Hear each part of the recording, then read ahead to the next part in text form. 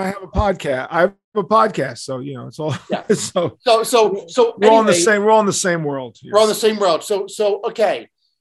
So here I have the pleasure today speaking with JJ French, guitar player, founder of Twisted Sister. In fact, Twisted Sister was actually the first show that I've ever attended. I was 8 or 9 years old. It was at a club in New Jersey. But here's the thing. I read his book, Twisted Business, which I think is a fascinating read. I never knew really the backstory behind Twisted Sister. But after reading the book, and by the way, your book, I read a lot, and your book was not boring. I mean, did you plan for that? Or, I mean, how'd that come about? I didn't want to make a boring book. And if I was going to write a book and I was going to write it alone, it would have been 19 volumes. It would have been like the history of the Jews or something. So I brought a guy in who's a close friend of mine and my mentor, who's a professional writer. And I said, let's make this interesting and compelling and quick and get the story out so that people will digest it. So everybody says the same thing. It's absolutely not what they expected at all. The lessons learned are universal, having nothing to do with the music industry and everything to do with the music industry. And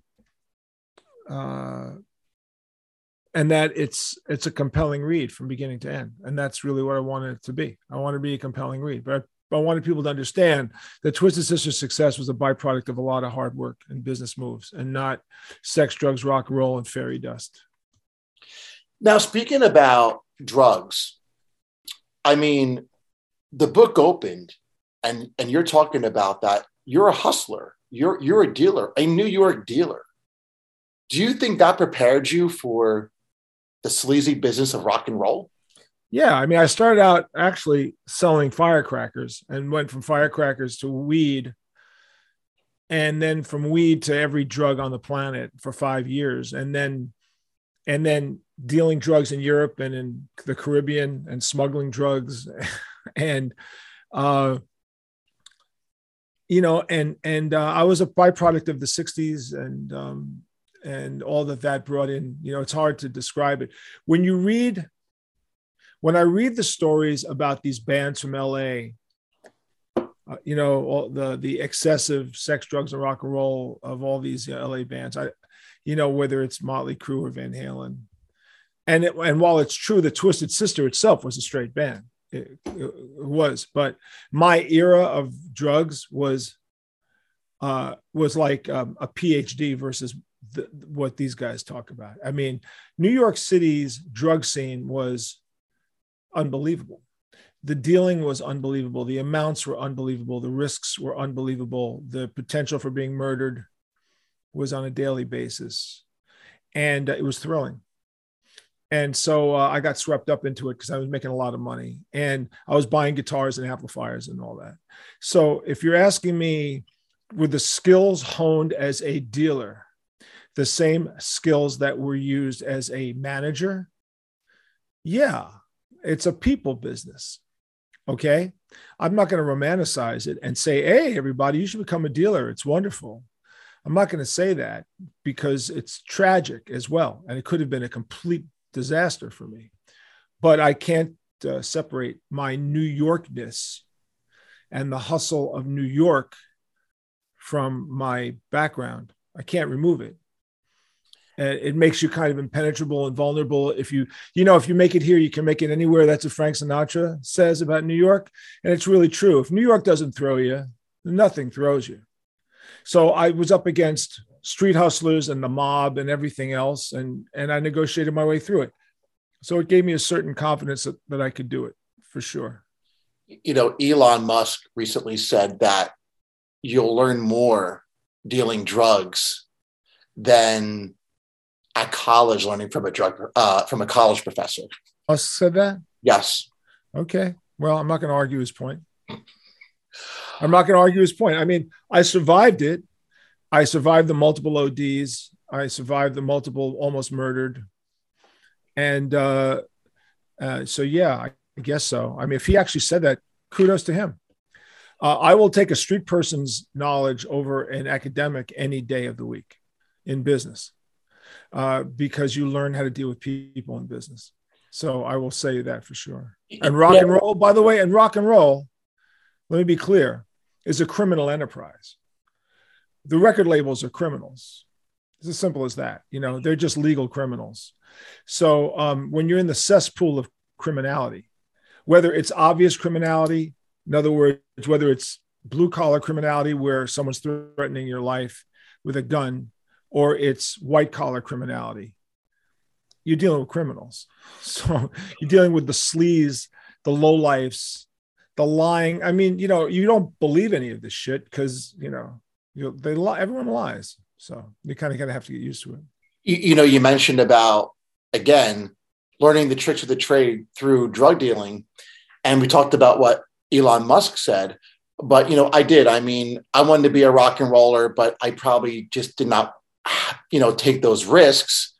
But I ended up going to college, 4 years, and I find when I was and I'm like the opposite of college. I mean, this was like pretty much an ultimatum. It's like, well, this is what you need to do, Dean.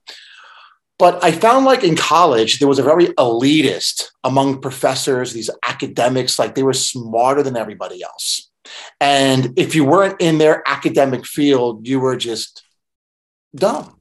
And I think there was a lot of resentment among these academics that you could literally, like they saw people out in the real world just making millions of dollars, whether it's like, starting an insurance company, again, whether it's dealing dope. I mean, it didn't matter to them. It created a lot of resentment that these guys wearing gold chains were making more money than they were.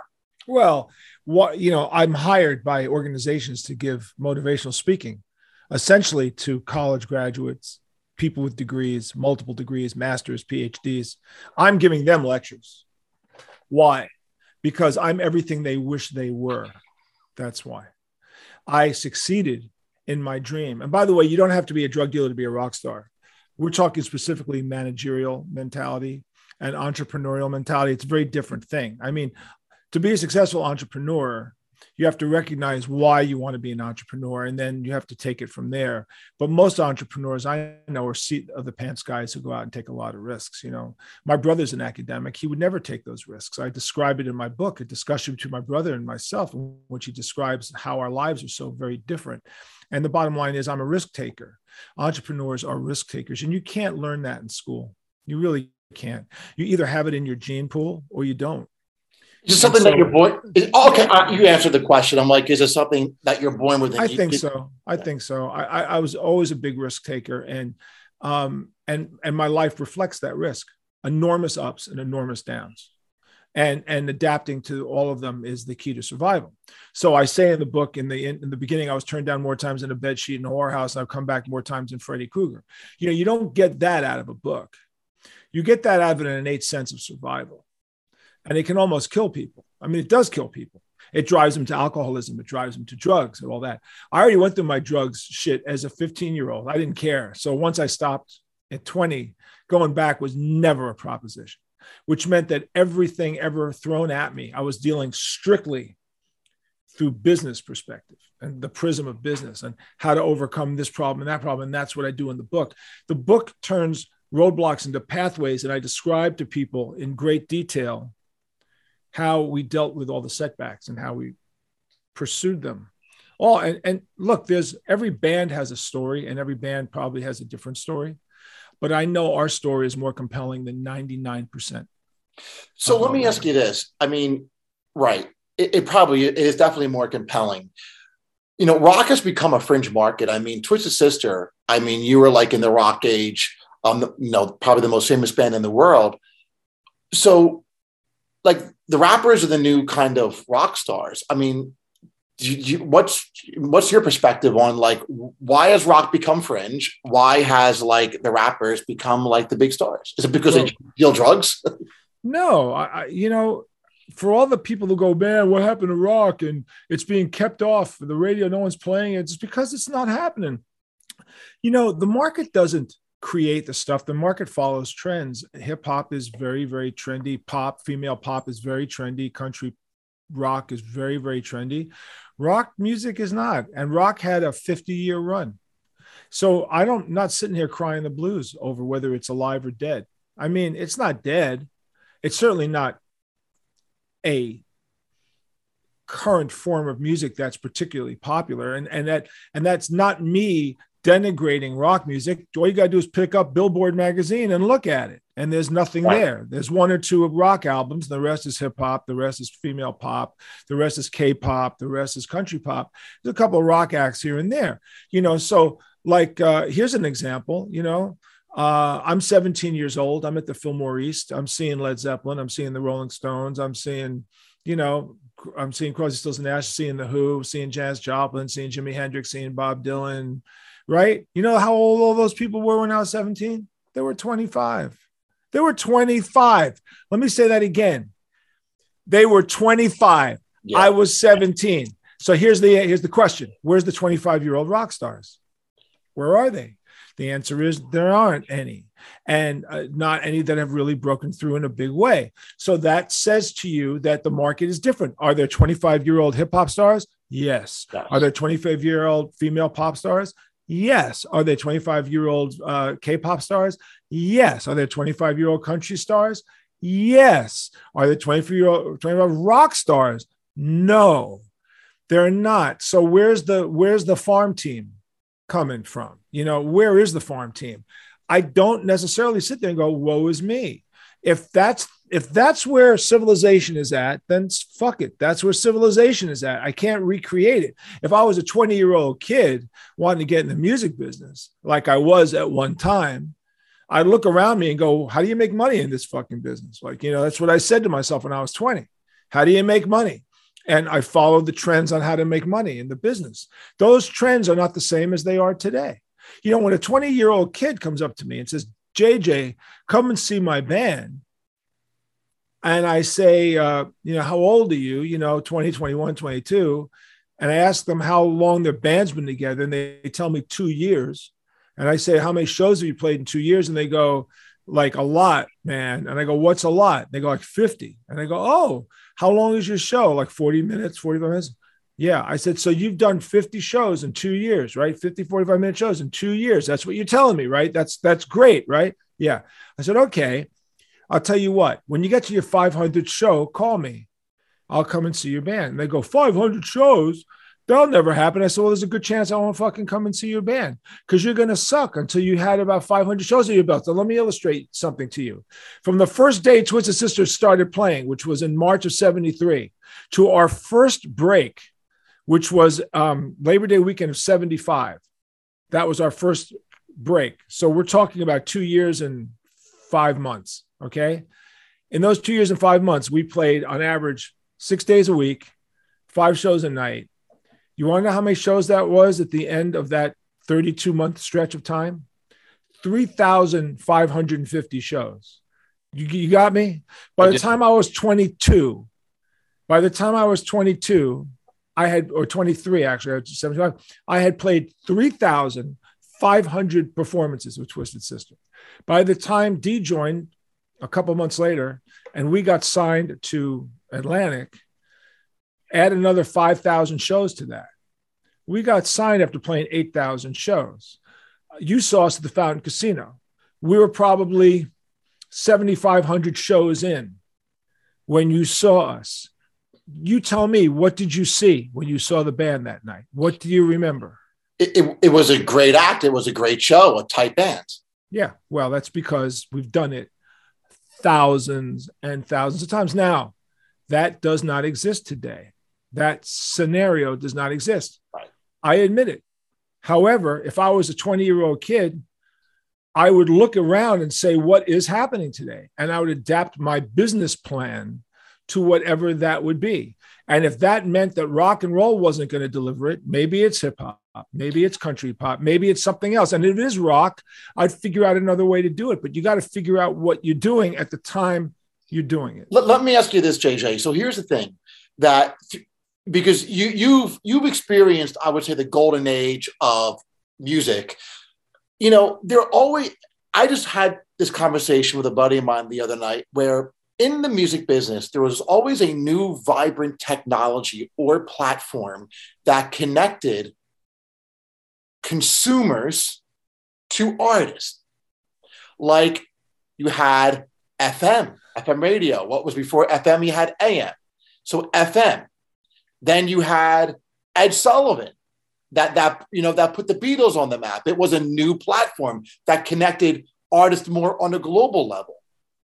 Then you had MTV. I've said, hey, if there was no MTV, maybe there would be no Twisted Sister. Maybe there would be no Michael Jackson. I mean, that's really where I probably heard of you first, or actually more of you, I should say, more of you on MTV. And then, of course, you had the Idol shows like American Idol that did, Kelly Clarkson, Carrie Underwood. Again, a new, vibrant kind of a media. And then in 2009, you had social media that kind of created this fractured kind of media. So let me ask you this. Do you think we have today an exciting, vibrant platform that connects consumer to music? I think TikTok is the number one platform in the world. It is. Knocked out Google this week. So there you go. I mean, TikTok is the number one platform. The number one. Millions of kids are watching TikTok. You managed to capture that market, and you've caught the market for the time. So that's essentially what that is. So if I was in search of an outlet to show what I could do, I would concentrate on TikTok right now, because people don't, first of all, Facebook is for oldies fans, like young people don't give a shit about that. Twitter's slowly dying. People are kind of sick of it. Like, what are you doing at 4:00 this afternoon? I mean, it kind of gets boring after a while. So TikTok is the thing right now. I mean, now, and the record labels, don't A&R based on talent anymore. They base their A&R on hits. That's really it. On who's watching who. They don't give a shit. I mean, look, the same unfortunate evaluation of actors. You have two young people going for a part, and if they have a better social media than another person, they'll hire that person, even though the other person may be better, because everyone's scrambling for that dollar bill right now. So the scramble for the dollar bill, the scramble for the window of being recognized is where the fight goes. We happen to have two songs that are so famous worldwide that we are bulletproof. We're Not Going to Take It and I Want to Rock are so big, so famous on a daily, weekly, monthly basis, used in more TV shows, more TV commercials, more movies. So I sit here embarrassingly successful because I sit here with two of the biggest, most licensed songs in the history of 80s rock.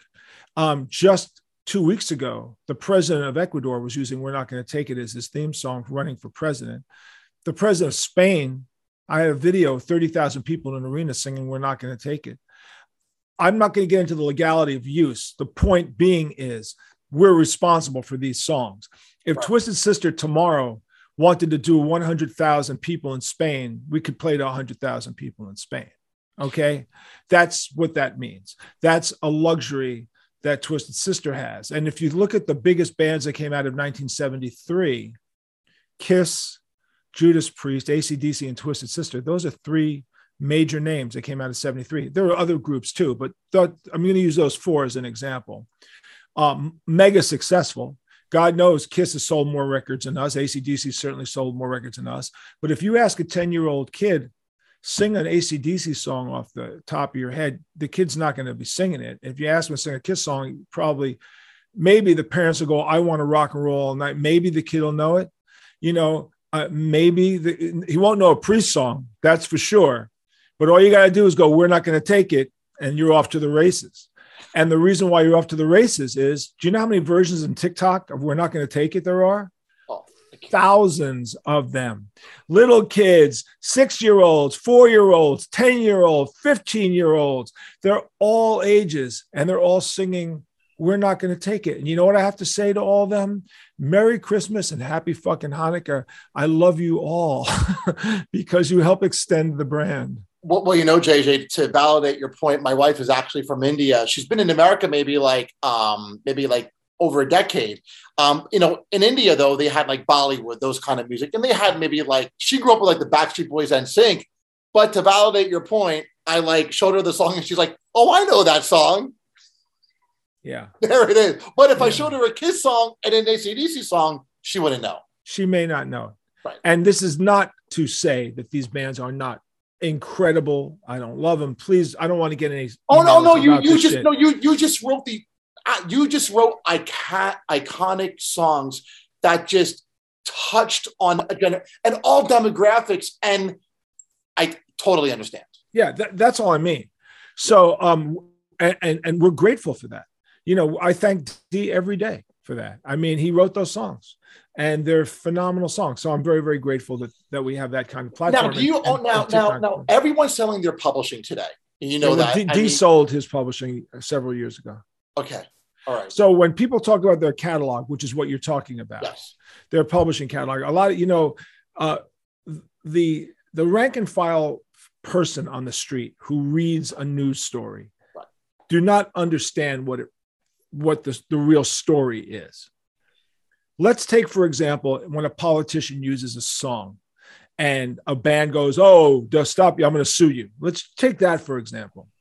The average person who hears a song in the public domain, let's say you're at a sporting event and you hear we're not going to take it. If you're a friend of mine, you're sending me a text, yo, man, just heard we're not going to take it at Yankee Stadium, ka-ching. I write back, yo, man, we don't get paid a penny. Sorry. What do you mean you don't get paid a penny? I said, that's the use of CSAC. That's the use of ASCAP, BMI. They pay the writer. They do not pay the artist. That's just the way the rules are. That's how the laws were written many years ago when the publishers had, a lot of lobbyists in Washington and could really make things happen. So that's one thing. So now a politician uses a song. Hey, man, I heard Trump use a song, right? So let's say Trump uses an Aerosmith song. Aerosmith hates Trump. We're going to sue you. The truth is they can't.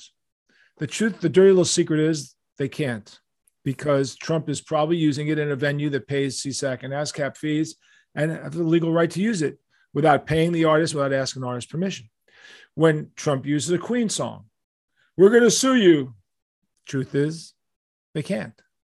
The truth is, legally, they can use it. The only leverage an artist has against a politician who uses a song that they don't like is you make a public stink about it. You humiliate the politician. The politician doesn't want the bad press, and the politician will stop using it.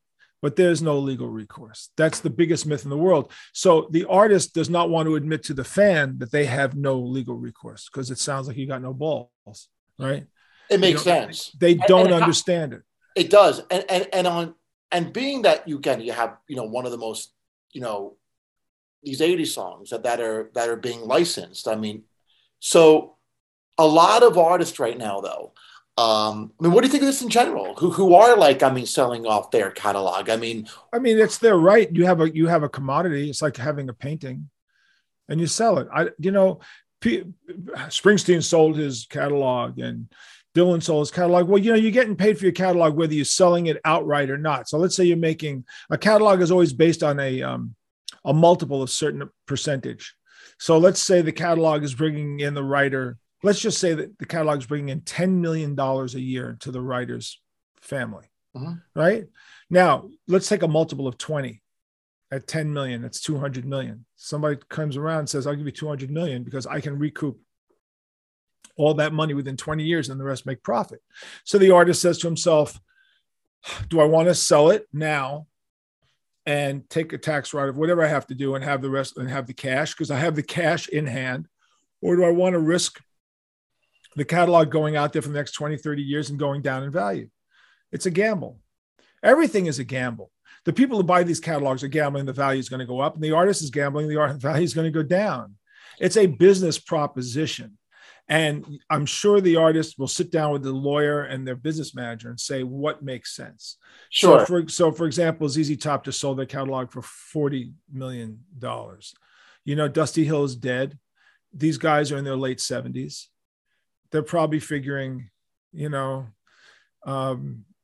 they want to take care of one or two more generations ahead of them. They want to have the cash. I mean, that's a very personal choice that an artist has. Now, the artist has more than that too. You also have your albums, and who owns their own albums. Well, we all know Taylor Swift made a big deal out of the fact that I'm a slave to my record label. Well, the truth, Taylor, is we're all slaves to our record label. The Beatles are slaves. The Who are slaves. We're slaves. We're all slaves. They all own their masters. So what do we own besides the masters? Do we own our re-records that allow us to sell our versions for commercial purposes and keep 100% of the money? Yes, we do own our versions. Do we own a lot of other records? So we have 5 albums officially on Atlantic Records, and I've got about 10 albums that I've recorded that I own. Well, that's a value. Someday someone may go, I want to buy your catalog, your records that you own, and maybe we will sell them someday. Do you know what Sound Exchange is? Do you have any? Yeah, of course you know what Sound Exchange is, right? That's music that's played, you streamed music. Right. So now that's how the artist gets paid. The artist doesn't get paid on terrestrial radio. The artist gets paid for stuff that's streamed. That's the turnaround. That's the flip around. So the writer doesn't get paid for that. The copyright holder, meaning the one who owns the album, and the artist gets paid. Well, those catalogs are worth a lot too. People are selling those catalogs. It's a bet. It's a bet between someone who believes it's going to be worth more in the future versus your belief that it's not going to be worth more in the future. So you may as well take the money now and run. So again, it's a personal choice between the artist, their families, their management, their business manager, and where they want to take that bet. Sure. But since most of these artists are in their mid to late 70s, they're not going to be suffering financially in the future. This takes care of money 1 or 2 or 3 generations down. It just goes to show, however, how valuable some of these songwrites are. I mean, Dylan's song, if Dylan sold his catalog for what, $400 million or $500 million, something like that, right? Or 400 million or 370, whatever it is, that means that he's bringing in X amount a year times 20 years. Listen, the Beatles sold off their catalog. Well, the Beatles, had an opportunity to buy their catalog back in 1984 for $47 million. Now think about this. This is the Beatles. This is John and Paul.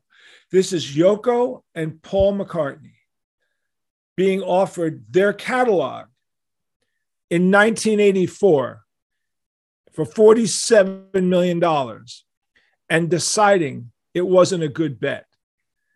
Do you understand how crazy that looks right now? Yeah. These are smart people with smart lawyers. They sat around, they said, how much is our catalog earning in 1984? Oh, about $5 million a year. I could do better with my money.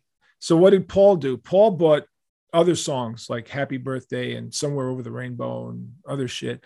And Yoko, if I'm not mistaken, invested in beefalo futures in a farm upstate, because she thought that's where the money was going to be. Did they buy Michael Jackson catalog? Michael Jackson bought it. So Michael Jackson's sitting with whatever, $220 million he made on Thriller with a lot of cash floating around. And his lawyers are going, you got a choice, either buy the Beatles catalog or give it to Uncle Sam. I'm using rough numbers. I don't have the contracts in front of me. I never saw the contracts. I'm just giving you a rough idea. You're sitting around with $220 million with nothing to do with it, knowing the whole is going to go to Uncle Sam. And someone says, oh, you want to buy the Beatles catalog, $47 million? You go, yeah, sure. Now, the Beatles at the time didn't think it was worth it. You and I could look at that and go, how fucking stupid can these guys be? How fucking stupid can they be? It's the Beatles, but they didn't care. So they sold to Michael Jackson. That catalog is worth $1 billion now because of things that nobody could foresee. For example, nobody could foresee the anthology series. Nobody could foresee the ongoing interest in the Beatles. Here we are 51 years after they broke up, and you have that Disney, we just saw the incredible Beatle reunion movie. Here's a band that's never going anywhere. I mean, here's a band that the only subject in this world that's been written about more than the Beatles, I understand, is Jesus Christ. Seriously, in Western civilization, the only topic written about more than the Beatles is Jesus Christ. That's amazing. So you're almost what I like about EJJ is that you have a lot of knowledge, and no, that is actually true. Christianity actually has more books written about that religion, whether it's criticism, theology, than anything in the world. And then 2 is the Beatles. to the Beatles. So, I mean, I'm sorry. Lennon, right. Lennon, okay, he wasn't more popular than Christ. Almost. Also, he was wrong when he said he's more popular than Jesus then. Yes. He was wrong. And actually what he said was, his quote was, there are many people who believe we are more popular. Oh, okay. To be fair to him, he didn't say we are. He said to many people we are more. So the point is, they're damn popular. Yeah. And they're everywhere. And, Neil Aspinall, the manager who took over after Brian Epstein died, was asked about the music business. And he goes, I'm not in the music business. I'm in the Beatle business. Beatle business is not the music business. Beatle business is a whole nother thing. There really is the Beatles and everybody else. It really is. It's the Beatles and everybody else. So I only bring that up to illustrate the fact that as smart as they were, they didn't see their catalog as being of any value, which is mind-blowing. And let me just take one little detour because honestly, this is a personal question that I want to know, because it seems like you have, like, again, a lot of hustle. You don't give up. You keep on going. But here is the thing. I mean, Twisted Sister lived like kind of that classic rock and roll lifestyle, and kind of that behind the music story where you worked hard, you played in clubs, you rose to fame, and as quick as you kind of ascended to the top, it was a kind of a steep decline.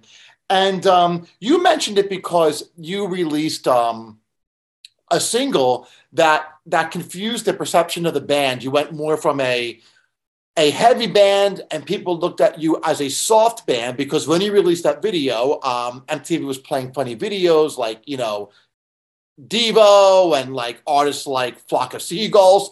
But here is the thing. It seemed like after that moment, you were like kind of folded the cards.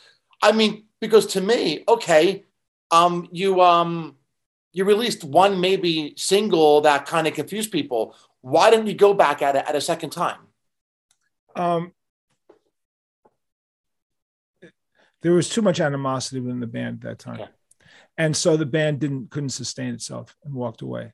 Now, the band's timing was impeccable because we walked away before the hair metal thing fell apart because of the arrival of Nirvana, right, and Alice in Chains, which basically wiped out it's like the asteroid that killed the dinosaur, came in and wiped everything out in about a day, by the way. In about one day, the whole genre was wiped out. We were already gone.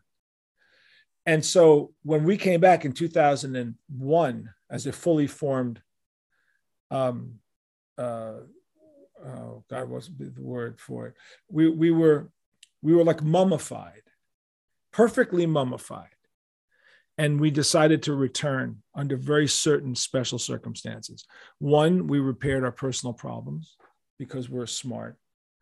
And there was no way to predict where this was going, except that we did make a smart business move, which is we're not coming back to play corner bars. We're not coming back to be lumped in with 3 hair metal bands in some 2,000 seat room. Either we're coming back as superstars or we're not coming back. And we came back as top line festival headliners. So we returned and spent 14 years headlining 150 of the world's biggest rock festivals, playing to average of 40 to 100,000 people a night. Now, here's the thing. How many bands can play to 100,000 people? How many bands are trusted to play to 100,000 people? How many bands are trusted by promoters to headline festivals with 100,000 people? And the answer is a little tiny group. Because if you suck, you take the festival down with you. You take the promoter down, you take the festival down, you take yourself down. So you better be damn great. And Twisted Sister is damn great because we worked really hard to be great. And so that never let us down. I'm really proud of that. I'm proud of the fact that our business model upon the return was so clear and lived up to itself 100%. I have to say, the innate survival technique in my brain stems from something I was taught many, many, many years ago about how to judge people. And someone said to me, there's three kinds of people on this earth. There's the people who make it happen, the people who watch it happen, and the people who go, what the fuck just happened? 99% of the people go, what the fuck just happened? A sliver watch it happen, and the minutest tip make it happen. And I swore to myself, I was either going to make it happen or watch it happen, but I was never going to say what happened, ever. I was going to read as much as I could and stay on top of it. I was never going to be shocked by something. I was going to know. And I talk about it in my book. I talk about the difference between proactive and reactive chaos in a company and how a company has to respond to proactive and reactive trauma. You know, reactive trauma is, for lack of a better description, like one of your trucks kills somebody, and all of a sudden your company's thrown for a loop because someone died and there's lawsuits and all that shit, you know, and you have to figure out what you're doing.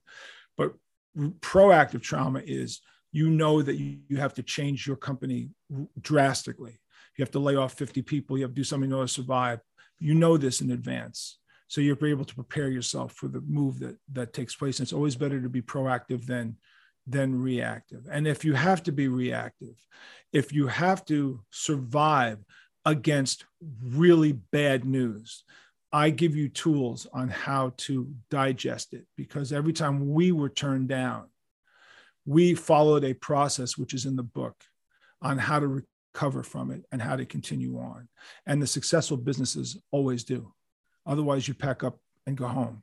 So when Twisted ended that first time, that's because every option that I looked at, every pathway was shut. And so I took the nuclear option, which was I blew up the company and walked away, because that's what was necessary for my survival at that time. But you know what I realized too, and just, you know, watching artists, is that, and it happened with your band, you've worked so hard and playing clubs and all that time for that one moment that you achieved. It was like the worldwide fame. You had it all.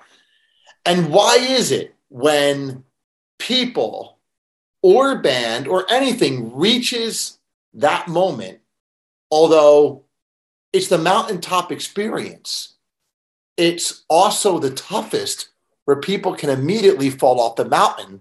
But we didn't understand our pinnacle, our mountain climb really was on the Tube show in England in 1983. Being signed to Atlantic was really the top of the mountain, because it really was at least in my head, that was the point where the recognition, that was the confluence of preparedness met opportunity, which really, there's no such thing as luck. It's preparedness meeting opportunity. Okay. So preparedness met opportunity at that moment on the Tube show, which is on YouTube. So if you go Twisted Sister, the Tube show, you will see the show that got us signed. The reason why we got signed was because of the techniques we use on that show were performance techniques that we knew worked. And it altered the atmosphere in the studio to the point where it went from nothing to mayhem. And it led to the Bang Gang sign. So if I look at that point and say, that's when I said, okay, we've made it, we've staked our claim. Then we had a really good 5-year run. So it wasn't just like this. Now, Stay Hungry did go up here. But again, it didn't happen in a day. You know, there was a sustained plateau. The question is, when we hit that speed bump, we were just going to take the speed bump and move. And there was a lot of damage done. I'll be the first to admit it. And I describe it in the book. Okay. But it wasn't the end of my life. You know, if I was 22 years old, I probably would have wanted to kill myself. But I was already 35, 36. I was already smart enough to know what my limitations were and what my strengths were and how the business was moving. So I never got particularly fazed by it. You know, I describe in the book the time in my life that I wanted to commit suicide, which is when I was 22 and the original band broke up and my mom died. My girlfriend left me in the same week, and that crushed me. That crushed me emotionally, and I wanted to commit suicide. And I wrote in the book how I dealt with that. After that, every trauma that ever hit me, I was bulletproof after that, which meant, okay, it sucks, but I'll figure it out. Okay, it sucks, but I'll figure it out. Okay, it sucks, but I'll figure it out. So at the time that the band ended in 88, it sucked. Okay, it sucked. I went through a divorce, simultaneously went through a divorce. And I got a straight job working at a pool hall. So, someone said, well, how'd you deal with this? So what else am I going to do? I'll figure it out. Like something's going to happen. And something did. Ultimately, I found Sevendust and produced Sevendust. And Sevendust was so successful that I made more money with Sevendust than I ever made with Twisted as a manager and producer. So I was like, wow. I came back a second time. Statistically, you don't come back a second time. So before Twisted even came back, I came back more successful with Sevendust. I mean, Sevendust's debut album to this day is their biggest selling record. It's almost platinum. I've produced one album in my life, Mark Mendoza, and it's platinum. I don't want to fuck with my record. You know what I mean? I've almost platinum album under my, I don't want to mess with it. Our two songs, Bitch and Black, from that album were the #1 and #2 alternate metal songs of college radio that year. So what that said to me was I really had it. Sevendust is a great band. Sevendust, their journey was almost like Twisted. If you ever knew, if I didn't write the entire story of Sevendust, but Sevendust was the end of a 7-year run that started with a band called Red Threat in 1988 and morphed from Red Threat to a band called Roulette to a band called Cupid's Arrow to a band called Snake Nation to a band called Stiff Kitty to a band called Crawl Space to a band that eventually became Sevendust. Over 7 years of personnel changes, song changes, style changes, and we stuck together and moved and moved and moved. And then Sevendust finally had its moment in the sun. So if I look at that on top of the Twisted Sister experience, on top of the reunion of Twisted Sisters experience, on the top that I had 2 heart operations that I survived, one almost killed me, on the top where I had prostate cancer and had an operation, and I could have died from that. What I need you to understand, Dean, is there's an entire body of life experiences there that the totality speaks to the survival technique and the ability to come back over and over again. And my daughter has an eye disease that's the leading cause of blindness among girls in America. And I raised money for that hospital. So, the thing is, you just can't stop. You just have to keep pushing on. Yeah, this is again, this was a great discussion. It was again, just the fact that, you're different than the typical rock and roller, right? And I think we did it straight, though. Do you understand? We were not confused with drugs and alcohol. That is a very, very big thing that you need to take away from this thing. We may have experienced certain things that were standardized in the music business, but the other part that we were not was a partying bunch of idiots who were taken advantage of. We dealt with our shit. And let me just say this too, and be really clear about it. There is no way Twisted Sister would have been successful had not Mark Mendoza, Eddie Ojeda, and Dee Snider been as great as they are. With all the shit that we went through and all the personality problems, those guys answered the bell every fucking night for thousands and thousands of performances. And they sacrificed their personal lives for this dream that we all shared. I stand side by side with Dee, for better or for worse, greatest frontman I've ever seen in my life, and I've seen them all. There's no better frontman in this business. None. I mean, I've watched them all. He outsings them, he outperforms them, he master of ceremonies them. He takes 100,000 people in his hand like it's nothing. And Eddie Ojeda's guitar playing is dead on perfect every night. And Mendoza's bass playing is amazing. And AJ Pirro, when we lost AJ, it was horrible. That hurt me more than just about anything. Okay. Because it was the dedication of these guys, this nonstop dedication. So I don't know what other bands say about other band members. I don't know. I can't give you chapter and verse on what Motley Crue says about themselves and what Judas Priest says about themselves or what Poison says about. I don't know what they say. I can tell you that I have no problem giving all the credit out to these guys. And a quote from Ahmet Ertegun, the chairman of Atlantic Records, said to me when I asked him how Atlantic Records was so successful as a label, how he went from signing John Coltrane back in the early 50s, all the way through Led Zeppelin, Crosby, Stills and Nash, to AC/DC, to Twisted Sister, to now all the current hip hop and pop artists. He said to me, Success is easier if you don't mind who gets the credit. That's a tough rule to live by, but it is a rule that I live by. Yeah, I think I was actually watching an interview, mentioned Doc McGee. You're familiar with that manager, and he mentioned that where he said to him, he just always would bump into smart people. But so here's another thing before we wrap it up. You basically said you just gave a shout out to all your band members, how they all showed up. You had a front man that was one of the best lead singers in the world, performers. But ultimately, what broke Twisted Sister, and this is in your book, is nothing to lose. The desire of, I'm going to make it happen. Now, I can't believe it happened. Do you find today, and we're in a generation that does not have that nothing to lose attitude? That's a generalization, though, that you make. I could say this to you. When Twisted Sister was the littlest band in the littlest club on Long Island in 1973, where our name was this big, there was 500 artists that were bigger than us in 1973. None of them made it. We did. Does that mean that they didn't have a desire to make it? No, it just meant that a combination of reasons why it didn't. But somebody always wins. So to generalize as a generation and go, kids today, I find it's a hard thing to say. You know why? Because there are winners today. There are winners. So we know. Right. And by the way, I completely agree with you. Like, I'm not that person that thinks, if it was today. I'm just saying, in the music front, okay, I just found out that where you had the earlier artists were the foundation of music. They created the pillars. So the artists today are living off those fumes. Okay.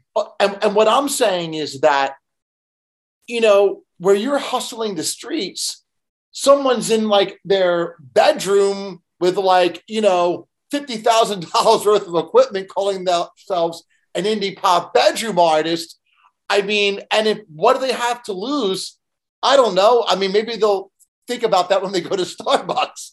No, I don't want to. Yeah, I do. Listen, I understand exactly what you're saying. So when I'm watching The Voice or American Idol and the winner wins that $100,000 record deal, yeah, and they say, you're the winner, you're the new voice. And that singer, some 22-year-old guy, girl, whatever, they, them, says this: I want to thank my fans for sticking with me for 15 weeks.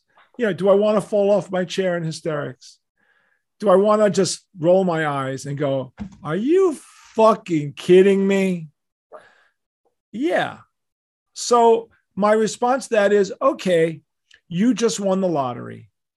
And are you going to piss that motherfucker away?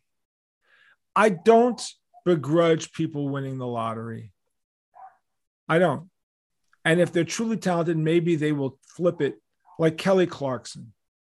She has a career, okay? Carrie Underwood, she has a career. Can you name anybody else in The Voice, anybody else from any of those shows that have a career? I mean, okay, Jennifer Hudson, fair enough. Didn't win, but has a career. And there's a handful, okay? A handful. But would it be statistically the same as anything else in terms of the success-failure ratio? Probably. Because the entertainment business is a brutal fucking business. It's a pyramid scheme. You know that. Of course. There's only a little room at the top for anybody. When Twisted's album, Stay Hungry, broke, I said to my record label, I said, it's time. They said, what do you mean? I said, I feel like I'm on a jetway. And like, we're the next heavy metal band to take off, because all the stars were aligned on that record. So Motley Crue took off, Quiet Riot took off. Then Motley Crue took off. Then Rat took off. And I said, I think we're going to take off. And we did. And then after we took off, there were, tons of hair bands that, Poison and this one and that one all took off. Right place, right time. But if you look at the history of hair bands on the Strip, there's thousands of them that didn't succeed. Right. Thousands of them. Go down to the Village in the 60s when Dylan was signed. Everybody was a singer-songwriter. Hundreds of guys drove in with guitars and tried to do it and didn't succeed. Go to Nashville today. Everybody in Nashville is a stone cold motherfucking musician. You can't suck in Nashville. You're not allowed to suck in Nashville. If you suck in Nashville, I think they put you on a plane, they send you back to where you came from. I think that you're not allowed to suck in Nashville. I was in Roberts. I don't know if you go to Nashville much. Roberts is a great bar on Broadway, right? You go into Roberts on any given day and you see these fucking ridiculous players, 25-year-old kids like playing rings around Brad Paisley, you know? And I'm in there one day with my wife. We're having, you know, a bologna sandwich and, you know, and a Coca-Cola or something. And there's this band playing. And I walk up to the guitar player when it's over and I said, I just want you to know, even though nobody here is paying attention, I am.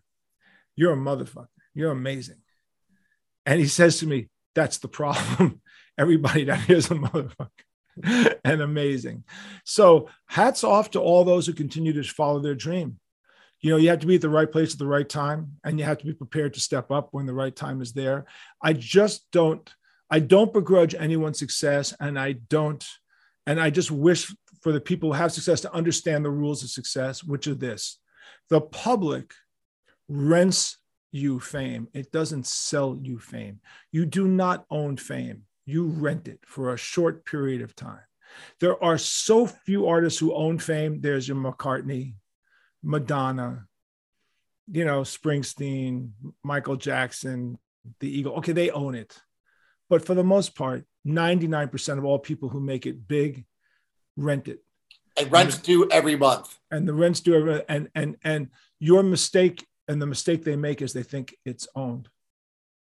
So they spend their money stupidly and they blow it instead of sitting back. I never, ever, ever thought that rent was owned. I always thought it was rented. I was always grateful for it. And I never altered my living style. So when things went through its ups and downs, my lifestyle never changed. Ever. So where can, you know, I mean, you've reinvented yourself into a public speaker. As you said, you know, you speak in colleges and corporations. So, you know, where do people find out about you and how to book you? Well, they can book me by going to askjjts@gmail.com, which is askjjyts, and they can inquire there. But as everybody knows, all the businesses are closed. No one's doing anything. You know, you're doing online viral stuff, but no one's doing, you know, I do some in person, but it's rare right now. But what I suggest is get the book, Twisted Business, available on Amazon. Read that, understand that. And if you want to book it, you know, then contact me at askjjts@gmail.com. And also my podcast, which is The French Connection on Apple, Spotify, and Podcast One. I have new guests every week, and I'm having a great time with my podcast. And by the way, Twisted Sister Records, we have a new double vinyl album coming out. It's a greatest hits record live in the studio. We always have new product in the marketplace. That's easy to find. You just put Twisted Sister product and you'll find it everywhere. So easy enough. Well, again, JJ, thanks for coming on. It was a great conversation. I'm completely motivated by you hearing you talk. And I actually don't say that a lot. I'm usually the one that has to motivate others. And it's really good when you can kind of sit at the pew and someone's up there and they can motivate. We all need to be poured into sometimes. And I think that's the leaders is where like spend our lives pouring out. Sometimes we need to sit and be poured into. Yeah. Well, thank you for having me on the show. I appreciate it, Dean. Thank you. I appreciate it. And good luck, and we'll be in touch.